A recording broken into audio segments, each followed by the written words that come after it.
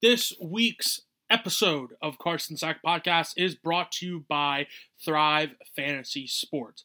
Come prop up on Thrive Fantasy this season. Thrive Fantasy is a daily fantasy sports app for player props. Thrive has eliminated the need to do countless hours of research because they only ask you about top-tier athletes in a respective sport. For example, in the NBA, you choose 10 out of the top 20 player prop options to build your lineup. If you want to do it in the MLB, the PGA, or even esports, you choose 5 out of the top 10 player prop options to build your lineup. Each prop has a fantasy point total associated with the over-under based on its likelihood to occur. But be careful because the more points a selection is worth, the riskier it is. Rack up the most points to win a share of the prize pool. If you're using the PGA, which, why wouldn't you? It's the first major of the year this week, the PGA Championship out in Harding Park.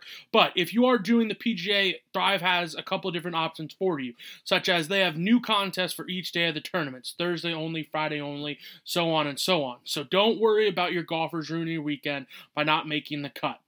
Since 2018, Thrive has awarded over $1.3 million in prizes. So, I know you're thinking, hey, Carson, so what do I do? How do I get involved in all this? Thank you for asking. So, when you go and sign up, use promo code SACK, all capital letters, that's S-A-C-K, and you'll receive an instant $20 bonus on your first deposit of $20 or more. You can download the Thrive Fantasy app, that's Thrive Fantasy, on the App Store or Play Store, or by visiting their website. Sign up and prop up today. Now, without further ado, hit that ish. Sorry, I know you guys wanted to clap, but everything I'm going to say is going to be amazing.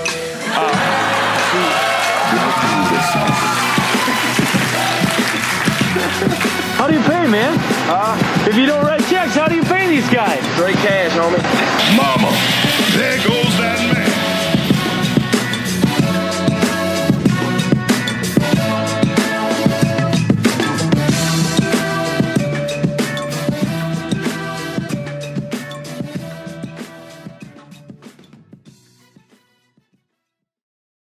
Hello and welcome, everyone, to episode 70 of Carson Sack Podcast, where we talk balls. It's lovely to have you back from last week, keeping things rolling back-to-back weeks with a brand new episode.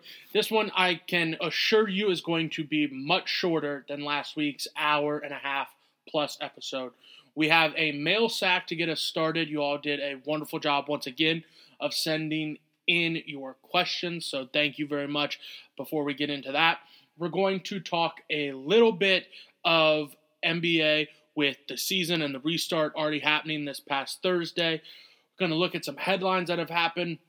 I'm going to talk a smidget of NFL, a little baseball, but then we are going to hit it heavy on some PGA Championship talk. It's the first major back this week in golf. It's been oh so long since really a meaningful sporting event happened. You could really say since the Super Bowl. That was the last real meaningful event besides the games coming back and the golf tournaments coming back.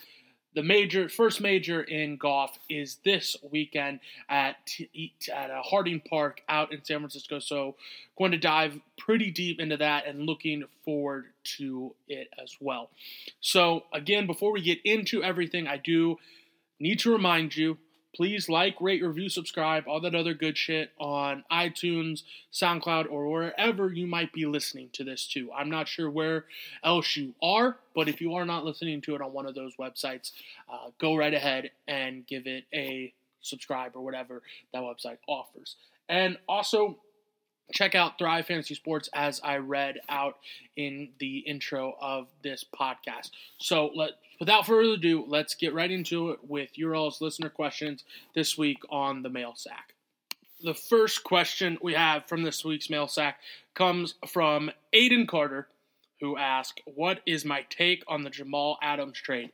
Absolutely love it for the Seahawks and absolutely love it for the Jets. The Jets get so much capital in return for Jamal Adams, who has proven to be a great player at the safety position. And you go back and you think about the long-standing tradition that the Seahawks have had in the last 10 years On defense, it's been their secondary that sets the tone for that entire organization.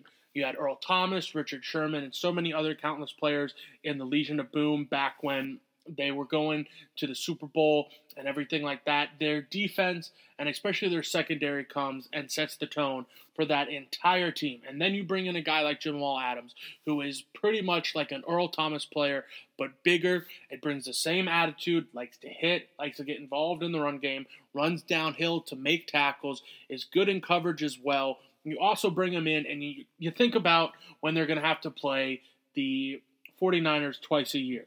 I think that Kittle matchup with him as well as Jamal Adams on Kittle, that helps control and limit what Kittle's going to be able to do against them. Obviously, you can't stop Kittle because he is one of, if not the best tight ends in the league, but it helps with certain matchups like that. And then you look at what it just brings up to the front seven.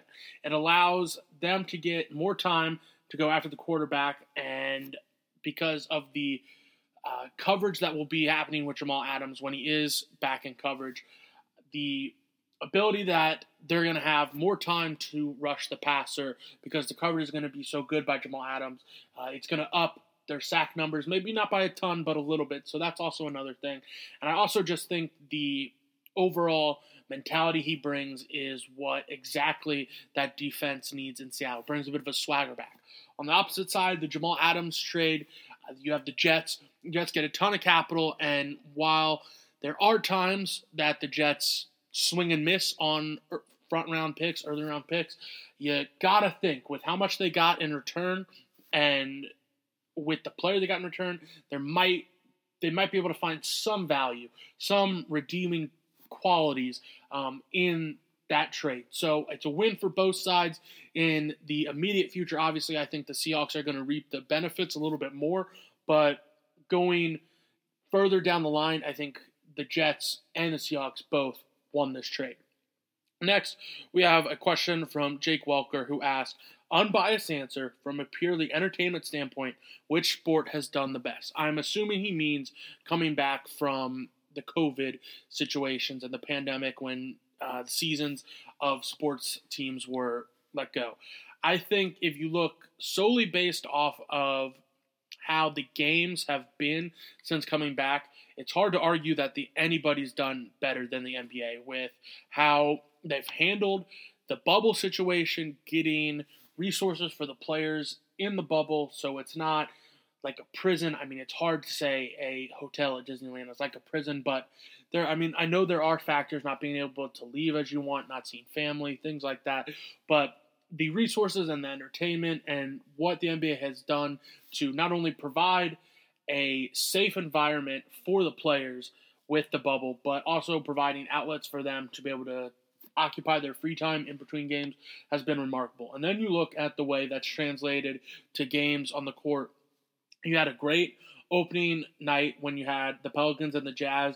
That game came down to the last seconds. Then you had the Lakers and the Clippers. That game came down to a final second shot. And with this 8-game sprint, everybody is really going at it just about as hard as they can and playing about as hard as they can and leaving it all out on the court. So you're going to have these good games. If you were talking about in other aspects of how things have been handled, I personally, a big fan of the PGA.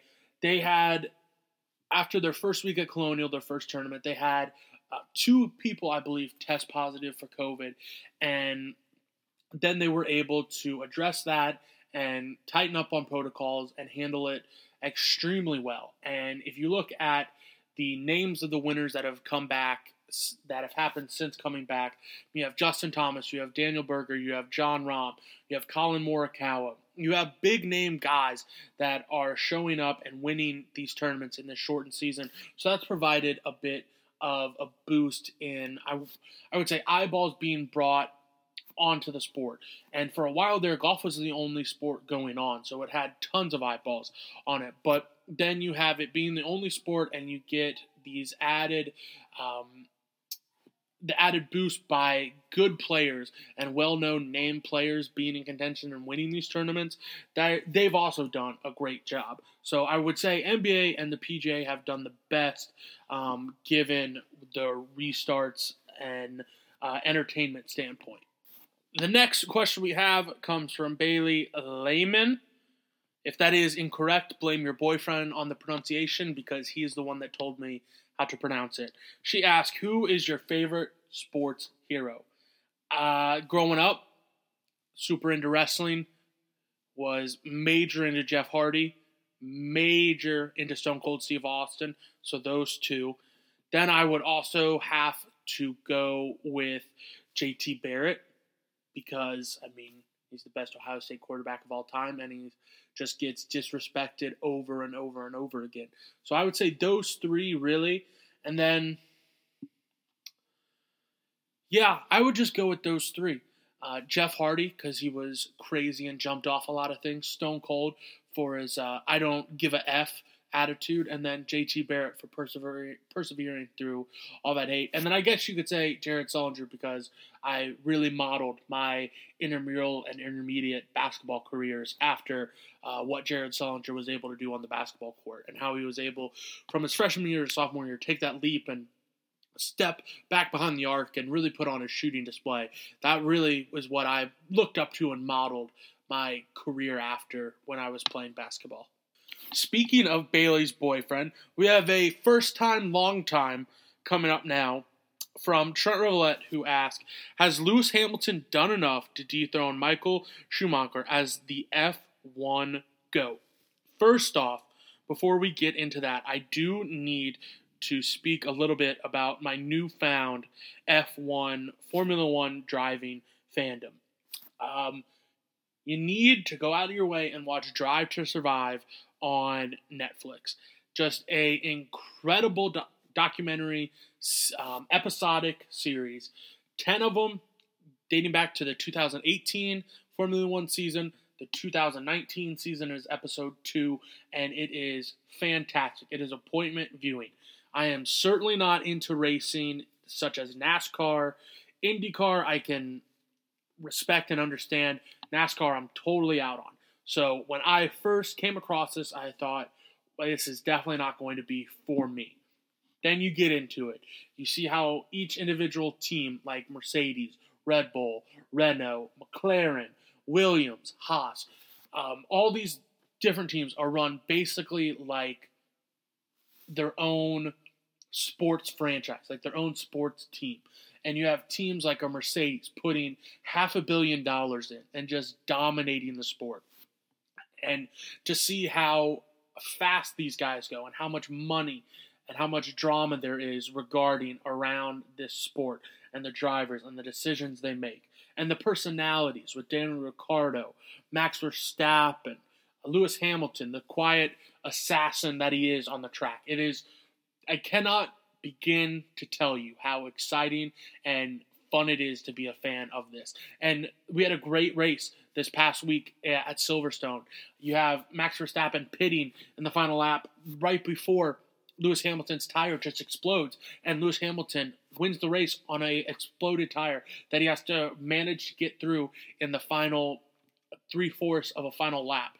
And you hear how far back Verstappen is over the radio of Lewis Hamilton and Mercedes. Oh, he's 10 back. He's 8 back. They count down just how close. And then you look at Verstappen this past week and the decision that they make to pit him before. It's just the drama, everything. I cannot encourage you enough to try and sit down and watch that documentary and then translate that to some fandom of Formula One racing. But to get back to your question, Trent, let's see. Schumacher was driver titles. He has 7 victories. He has 91 pole positions. He's got 68 podiums, 155.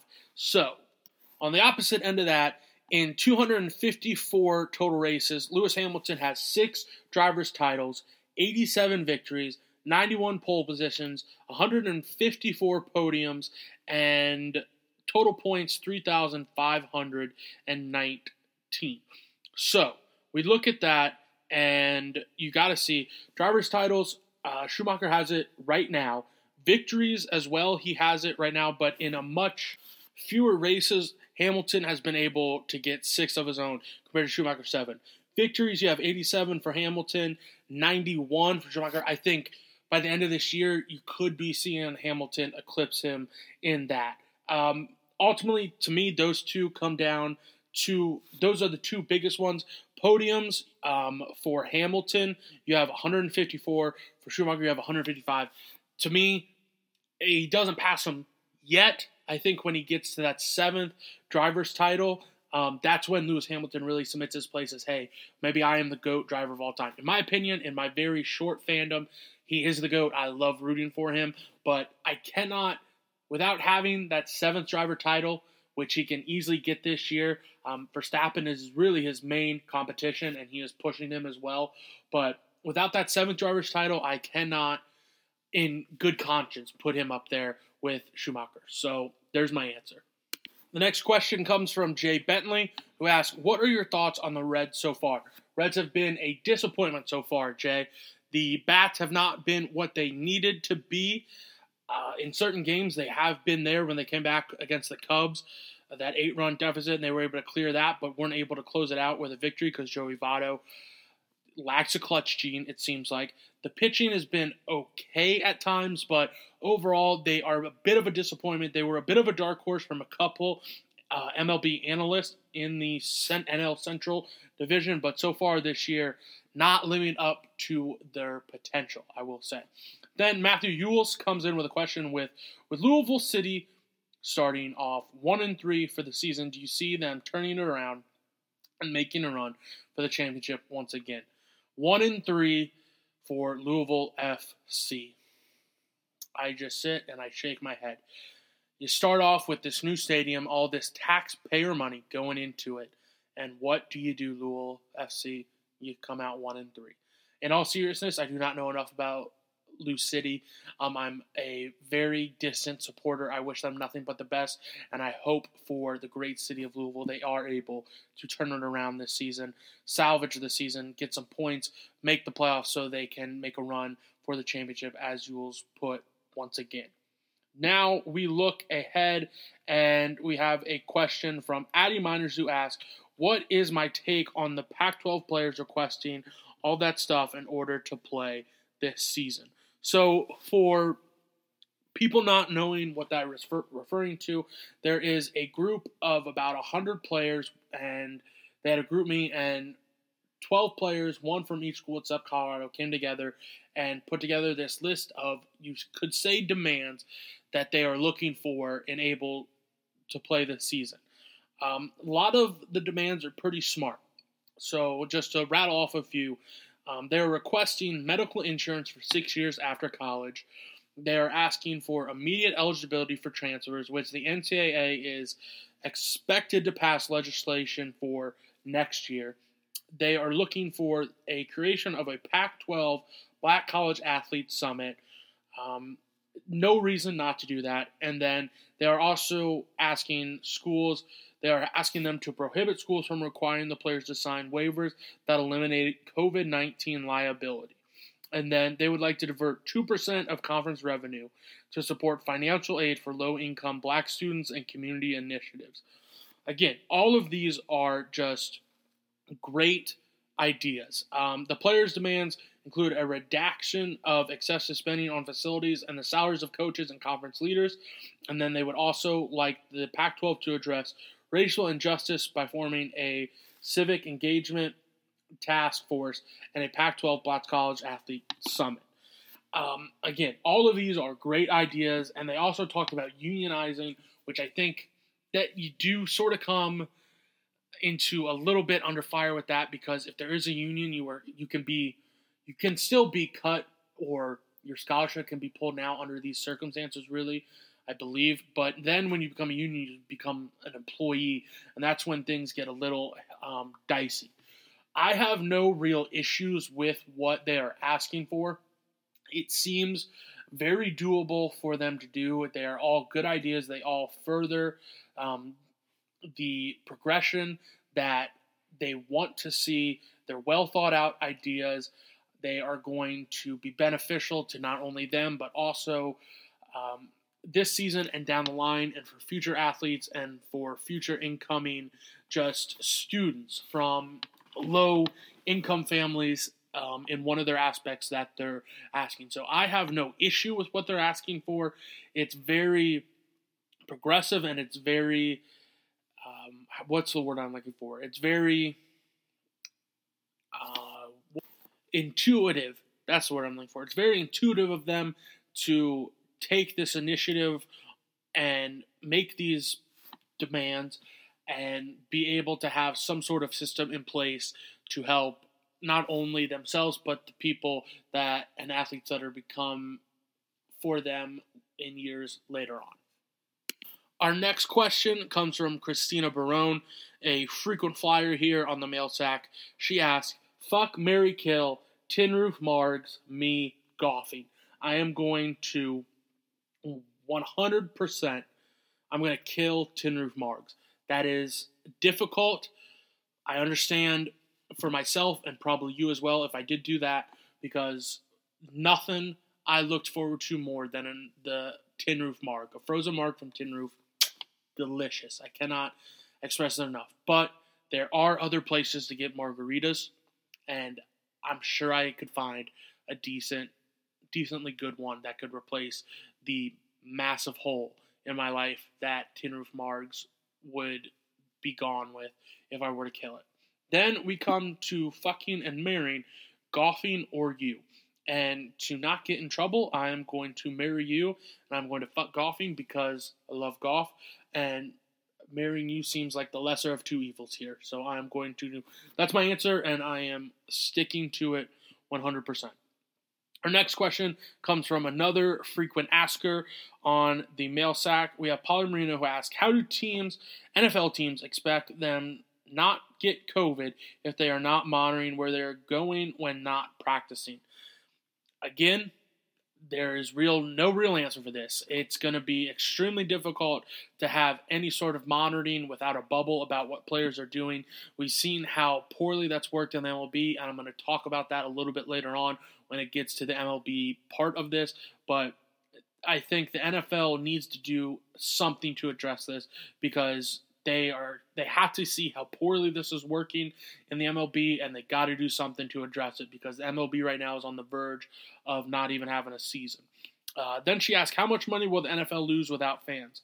The NFL money is going to take a hit without the fans in attendance, but you got to think with the amount of merchandise they're going to be able to sell and the ads they're going to be able to sell with everybody having to watch on TV, those numbers are going to go up. So they're going to take a hit, but not as much as you think. She also asked, do you think tallness is a real factor for quarterbacks, or is that just an extra? Tallness certainly helps. You can look at John Elway. You can look at Peyton Manning. You can look at Tom Brady. You can look at a ton of other successful quarterbacks. But you can also look at Super Bowl winning quarterbacks like Steve Young, like a Drew Brees, like a Russell Wilson, guys that are technically undersized by NFL standards for the quarterback position, but still go on and have hugely successful careers. It's not a end-all be-all. It's not a trait that is going to be indicative of guaranteed success, but it certainly does not help to have a few extra inches in height to see over your line and whatnot. She also asked, do you think there would be a possibility of COVID getting so bad during the season that they will quit midseason, or is the NFL too greedy? There certainly is a possibility, and I am extremely concerned that the season will get off to a start, and around week 4 there's going to be some pop-ups of cases, and then around week 8 there's going to be just more, and how well they handle it and how they're going to be able to limit the spread of COVID if a team gets it, not a whole team, but if a group of players on a team gets it, it's extremely concerning. I am extremely worried. I could 100% see them just being under so much pressure from the outside and also within the league itself with their players, and I would hope coaches and owners wanting to protect their players' health and safety along with their families calling the NFL that if it does get bad enough that they would need to shut it down and maybe take a month or two off and reassess their protocols and what they can do to help limit the spread of COVID if it does become an issue. You got to think that's going to happen, because at the end of the day, it's people's lives, and you can't put a price tag on a person's life. And hopefully you would think the NFL wouldn't be so just greedy and money hungry that they would try and put these people at risk like they would if there was a COVID outbreak and a group of players on different teams were to get it and be able to spread that and then just open up the floodgates for what would be able to happen.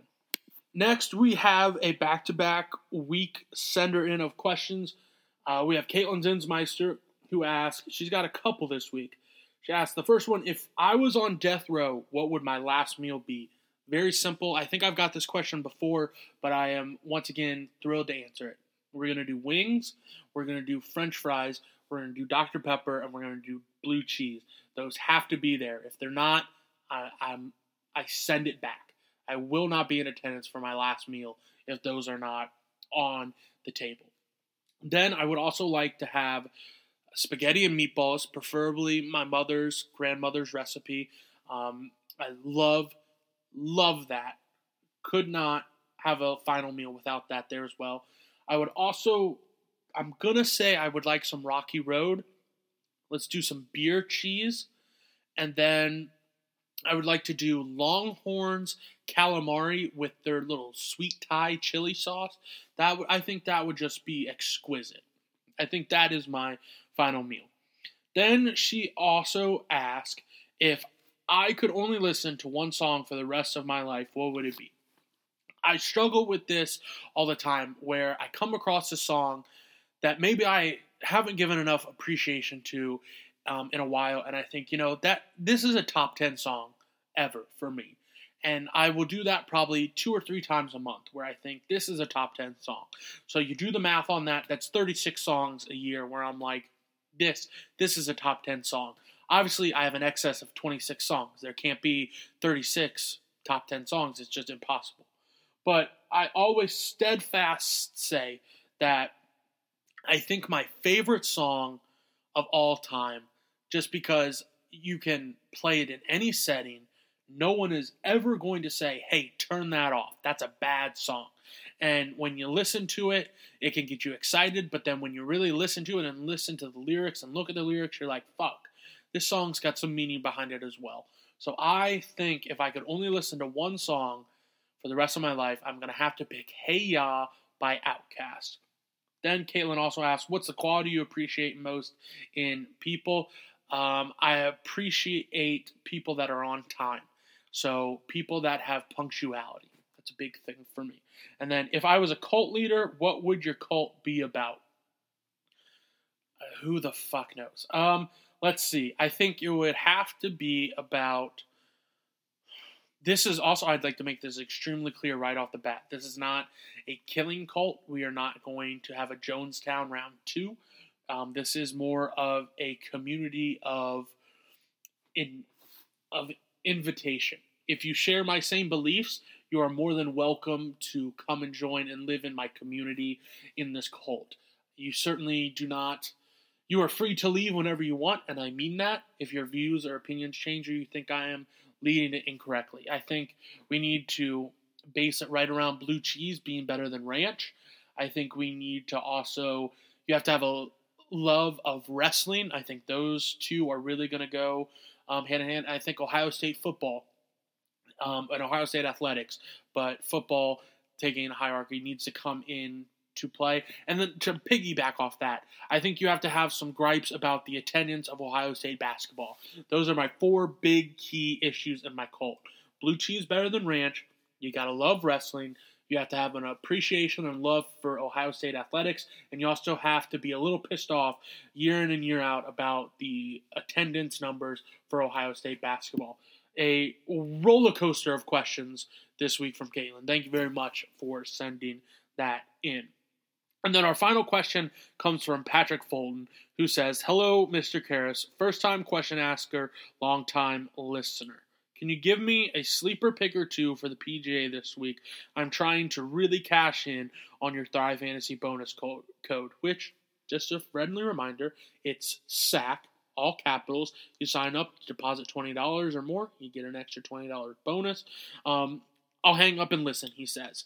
Some sleepers this week for the PGA Championship. Pat, I'm absolutely so glad you asked this because I'm not going to get into my full breakdown and everything right now, but a lot of people are going to throw out Justin Thomas, Brooks Koepka coming off a good week he had. Some guys I am just excited to watch and see how they're going to navigate around this course. Tony Finau, he's sitting at 50-1. If I understand Adam Scott has taken a few months off. This is going to be his first tournament back since the restart has happened, but I'm interested to see how he's going to get the ball around. I think Mark Leishman, how well he's played in tournaments so far this year with his ball striking ability. I also would like to take a look at Max Homa. And then going down, Max Homa, you're sitting at 125-1. But then a guy that's just been consistently good around that top 30 range all year, Joel Damon. Love the way he's been playing since the restart. So those are just some guys to take a look at. And then if you want to go all the way down to around the 200 range, Troy Merritt coming off, he played consistently well. He struggled down the stretch at the Barracuda last week, but was in contention there. In their Stableford scoring format, that's a flyer for me. Troy Merritt at 200-1. That's a long shot value pick for me.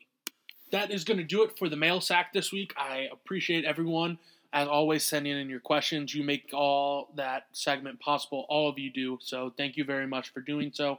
I now want to shift focus a little bit to the NBA with some talking points about that. First off, I want to give a hats off to Adam Silver and the entire NBA for how well they've handled the restart and how well they've handled the bubble. The time and preparation and the thought process and the countless hours of thinking and just ideas they probably had to come up with for what ifs regarding that had to be incredible. It goes way over my head. I could not imagine being in a meeting and deciding all of what they've probably had to do. And we, as viewers of the sport, have been rewarded so far with great NBA games and 0 positive tests for COVID. So hats off to them. The big news, you got to see the Lakers wrapping up the 1 seed in the Western Conference. They beat the Clippers opening night. They struggle against the Raptors their second game, and then they beat the Jazz for the season sweep 4-0 against them. Anthony Davis putting up 42 points on a year-in, year-out perennial Defensive Player of the Year candidate, Rudy Gobert. You got to think that now the Lakers are really going to limit LeBron and AD's minutes, scale that back, see what some other players, if they can get in the groove before the playoffs start.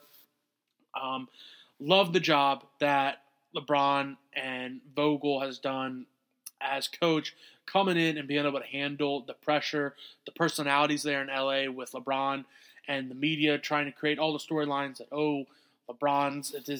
he's really pulling all the strings and everything. So hats off to them as well. Another storyline to look at, you have Zion on the Pelicans still vying for that 8 seed. They were able to get a big win last night against the Grizzlies, but Zion playing a combined 29 minutes in his first 2 games.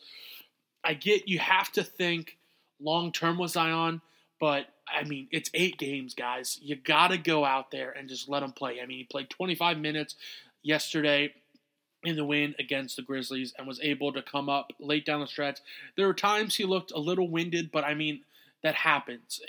He's a bigger guy, and I think there's so much just false narratives put around him being just so out of shape and everything. He's an athlete and he trains, and I get with fatigue comes injuries and things like that, but 8 games to make the playoffs, you gotta play him more. And then you have Alvin Gentry, who the coach there, working with the medical staff, and then you have the PR team who puts out all these things hyping up Zion, and you only have them for 14 and 15 minutes respectively in the first 2 games. It's hard. You just need to get on the same page as an organization so you can get out there and control the narrative a little bit. But I think now with them having 3 games and only 5 games left and it really getting to be crunch time, you're going to see Zion out there a lot more, especially in crucial minutes, because he's able to change and affect the game in so many ways. Then another storyline from the NBA restart, the Rockets coming out and beating the Mavericks in their first game and then beating the Bucks as well. You have the James Harden, Giannis beef that goes back and forth, dating all the way back to the All-Star game when basically down the stretch, the decision for Giannis as the team captain was just give the ball to whoever James Harden is guarding because he's not good on defense. James Harden was able to stifle Giannis a little bit on defense this past game when they played.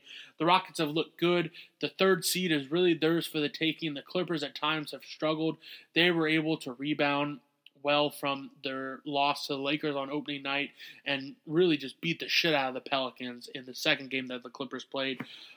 Kawhi, you talk about the Clippers. I have to mention Kawhi and how well he has been playing. Opening night, he had a fantastic game and really kept them in that game despite not having Montrez and Lou Williams, who respectively can go out and get you about 15 to 20 points a night on a good night for both of them. But the Rockets have a clear-cut path to the 3 seed, and I think that's very important for them, seeding-wise. But then you look at the Nuggets as well, who, if Jamal Murray, I think he had a bit of a foot issue or something like that held him out of yesterday's game. But Michael Porter Jr., who, again, huge fan of Michael Porter Jr., but somebody needs to take his Snapchat away from him. God. Really hard to like a guy who says things like that he did. But his development and how well, if he can continue to develop, is going to be a very tough matchup for teams in the playoffs because of his size and his speed and his versatility in ways that he can score. If you can add that to what Jamal Murray and Jokic do as well, that's a very key thing. And then in the East, really, the Raptors have been, I don't want to say surprising, because you have to always talk about the loss of Kawhi, leaving them for the Clippers, but you have so many good players that are still on that team. I mean, Kyle Lowry was able to beat the Lakers in their second game, and he really went off. He had a better stat line pretty much by himself than what LeBron and AD had combined. Siakam, his continued development. Van Vliet, his continued development. He had, I think, 35, 36 points their last game.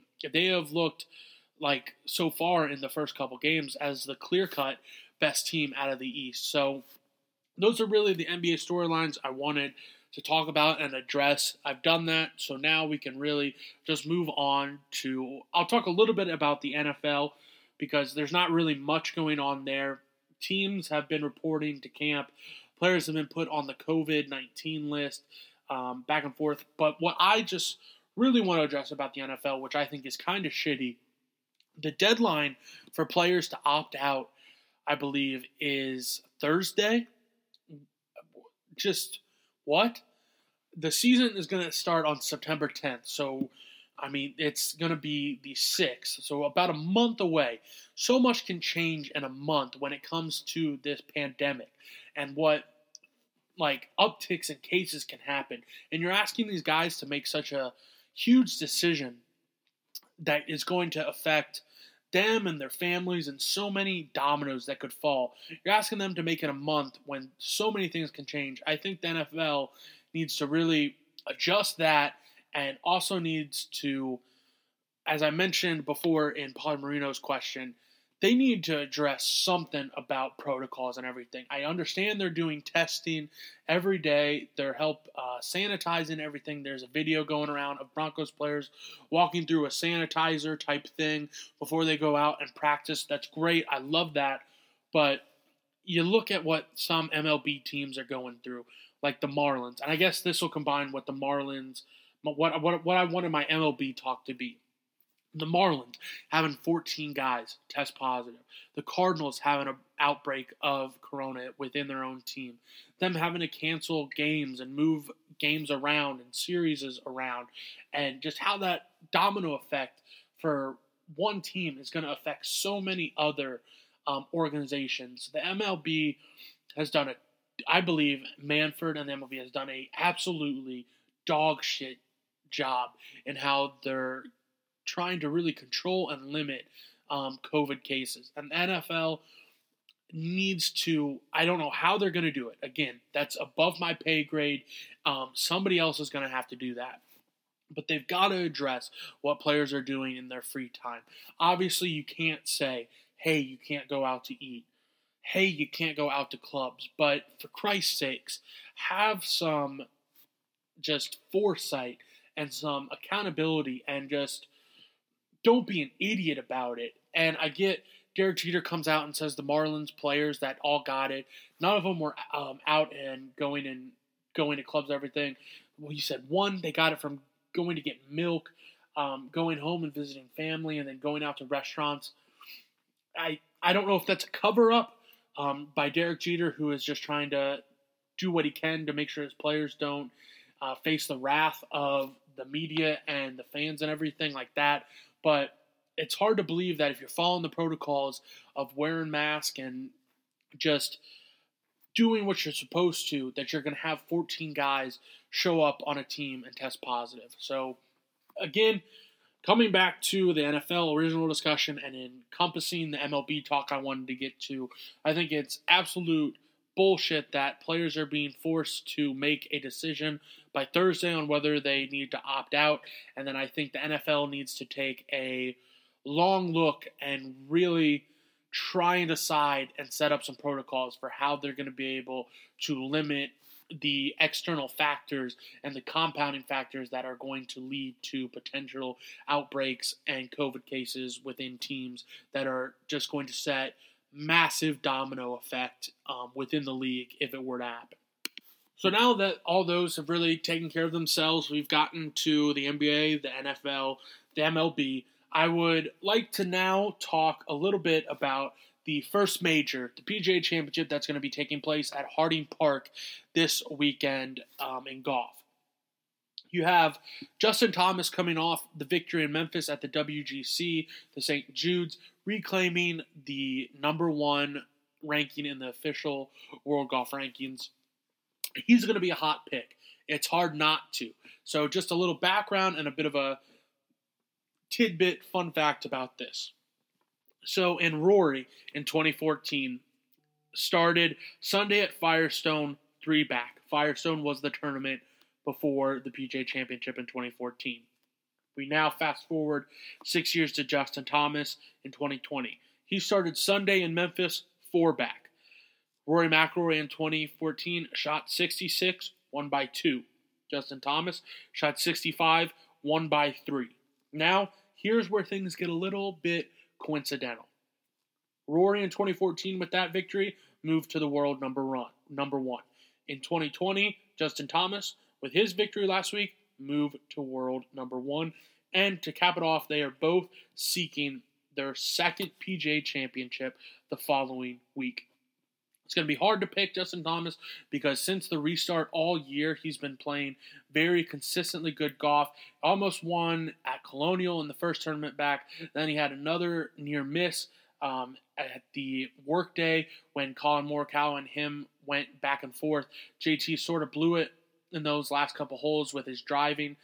That's a bit of a concern to me is his misses come at very inopportune times. You look last week on, I believe, the 15th hole when he blew it left and he got an incredible bounce and was able to get that up and down for birdie. But then the following hole, the 16, the par 5 there in Memphis, he blows it so far right, luckily, that he has a gap and an opening, and he's able to pitch it out, lay up, and then control his third shot beautifully, spins it back, has it to a tap-in birdie range. So it's not even a big right miss or left miss. It's just a big miss that at times down the stretch it's lurking and it's very concerning. Another powerful guy that is going to garner a lot of attention and picks is Bryson DeChambeau this year. Just some background information with DeChambeau in majors. Bryson has broken par in just 8 out of 44 rounds in majors. He's been outside the top 10 following just 3 of those rounds and has combined 69 over par in 14 majors, finishing under par in only 1 major, the 2019 Masters. His best finish in a major came T15 at the 2016 U.S. Open. Bryson it's hard to really talk about golf since the restart without mentioning Bryson at some point. The mass he's been able to put on and really the distance he's been able to gain through the mass, the mad scientist-like way he went about it worked. What is concerning with me with Bryson is he is so volatile to have a blow-up at any point. You can go back to the Memorial when he was safely inside the cut line, and then he goes and shoots 10 on one of the holes. And what also concerns me about Bryson is his iron play. It's extremely frustrating, and just as a fan, I can't imagine how frustrating it is for him he goes out and he puts these balls 350 yards plus down the fairways, and he's looking at, most of the time, sub 150 yard shots in, and his just ability to control spin and his touch around the greens with his iron play has been pretty brutal. It's not been great, with the exception of really the Rocket Mortgage when he did win up in Detroit. Those have all been, besides that, they've been shaky at best most weeks, and his putting has been pretty hit or miss as well, with the exception of the Rocket Mortgage. Now, just to talk a little bit more about the course, when Harding Park. Since 2015, that's when the last stroke play event happened at Harding Park. The hardest fairways to hit on the PGA Tour in 2005, not 2015.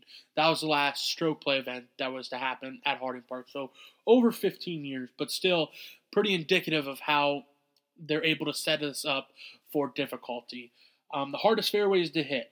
Quail Hollow, you had a 47.1% rate.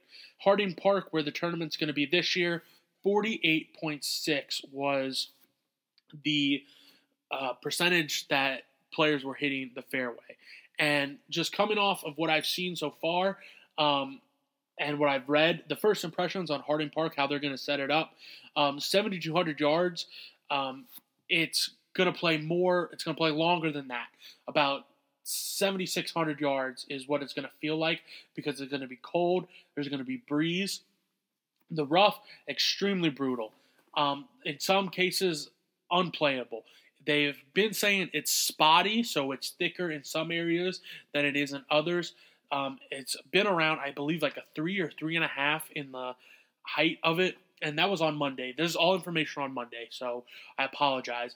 But to have it like that, it's really going to reward the drivers of the golf ball that are going to be able to hit straight, but it also really sets up for guys that if they're going to hit it a far way and miss and not be as accurate with where they're putting the ball in the fairway off the tee, I would much rather have 150, 125 yard shot from this rough and be able to hit it high with a pitching wedge or a gap wedge or a degree wedge than have to be back in the fairway and have to hit a 6 or 7 or 5 iron 200 plus yards into these greens that are very complex.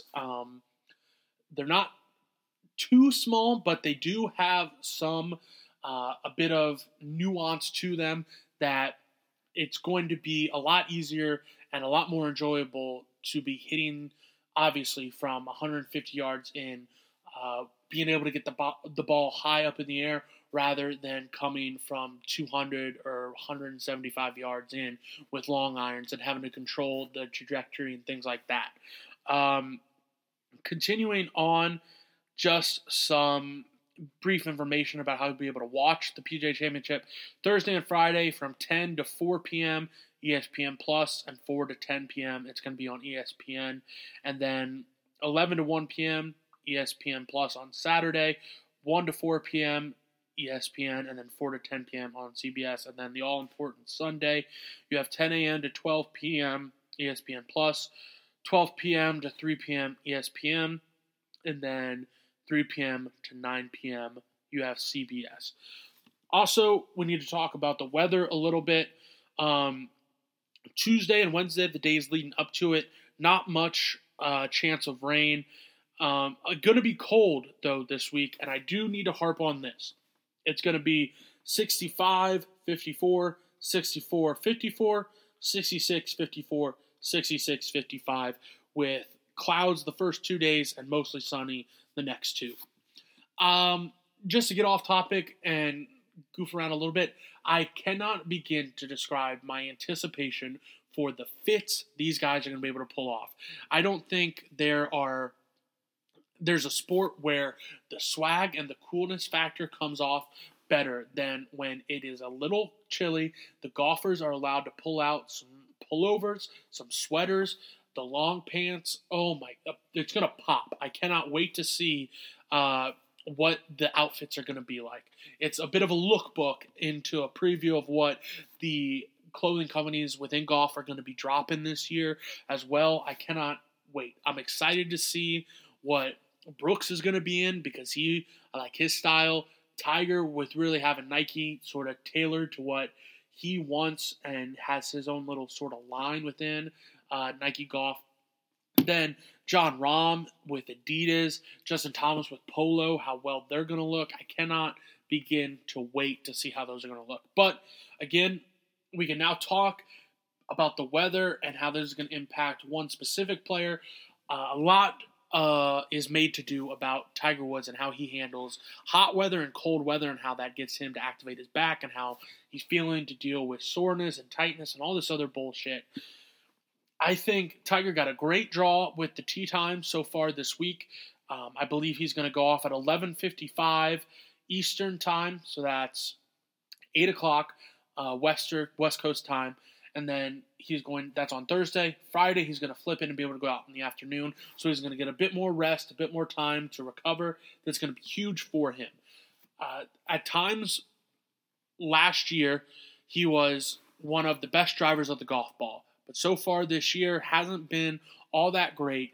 His putting has been spotty, but especially at the Memorial, where, of course, he knows so well, he wasn't able to control the speed or the line as well as he should have been able to given his success there. That's a little concerning, but you can never count Tiger Woods out at a major. A lot of people have made the comparison that the setup and how things are going to play is going to be a lot like Bethpage Black last year. That was a bit of a bomber's paradise, and Tiger can still hit the ball far, but where Tiger is going to always excel because he's probably the best at it ever is his iron play, his mid-iron play, and his second shot ability, shaping balls into greens and using greens contours and their slopes and getting it to feed back towards the hole. It's an art to watch Tiger Woods do that. And this week, it sort of neutralizes that ability where he can just really put on a showcase because of the guys being able to hit it further and have the shorter distances in, especially if you're not hitting it down your correct line and you're ending up in the rough. It's going to put a lot of wear and tear on Tiger's body, trying to not force it, but power it out of that rough that is apparently so thick and dense. But I'm certainly not counting Tiger Woods out of this. I think the draw for him, tee time wise, and his ability, giving him more ability to recover and whatnot. I love that for him. I think that sets up well for him.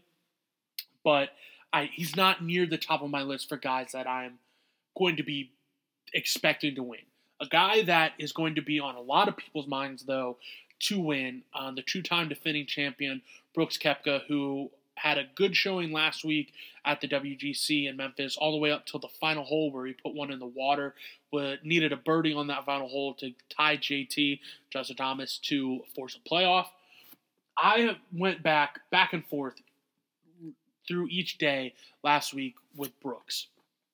I struggled with thinking he's firmly back, or that he's going to do just enough this week to remind people, hey, like, when I'm fucking on and I give a shit, I'm one of, if not the best golfers on the tour. And I went back and forth and struggled how I was going to think about this and approach this. And I was really leaning towards the second option, where when I'm on and I give a shit, I'm the best. Like, no one's better than me. I have one of the most complete games. But you look at it, he struggled a little bit with putting last week, but when he needed things to happen the most, the bomb he hit on 17 to pull within one going in 18 to JT, he got it. But the hole before that, he missed about an 8 to 9 footer for par on 16. That, there you go. It shows. He struggles at times, but also in big moments he can still turn it on.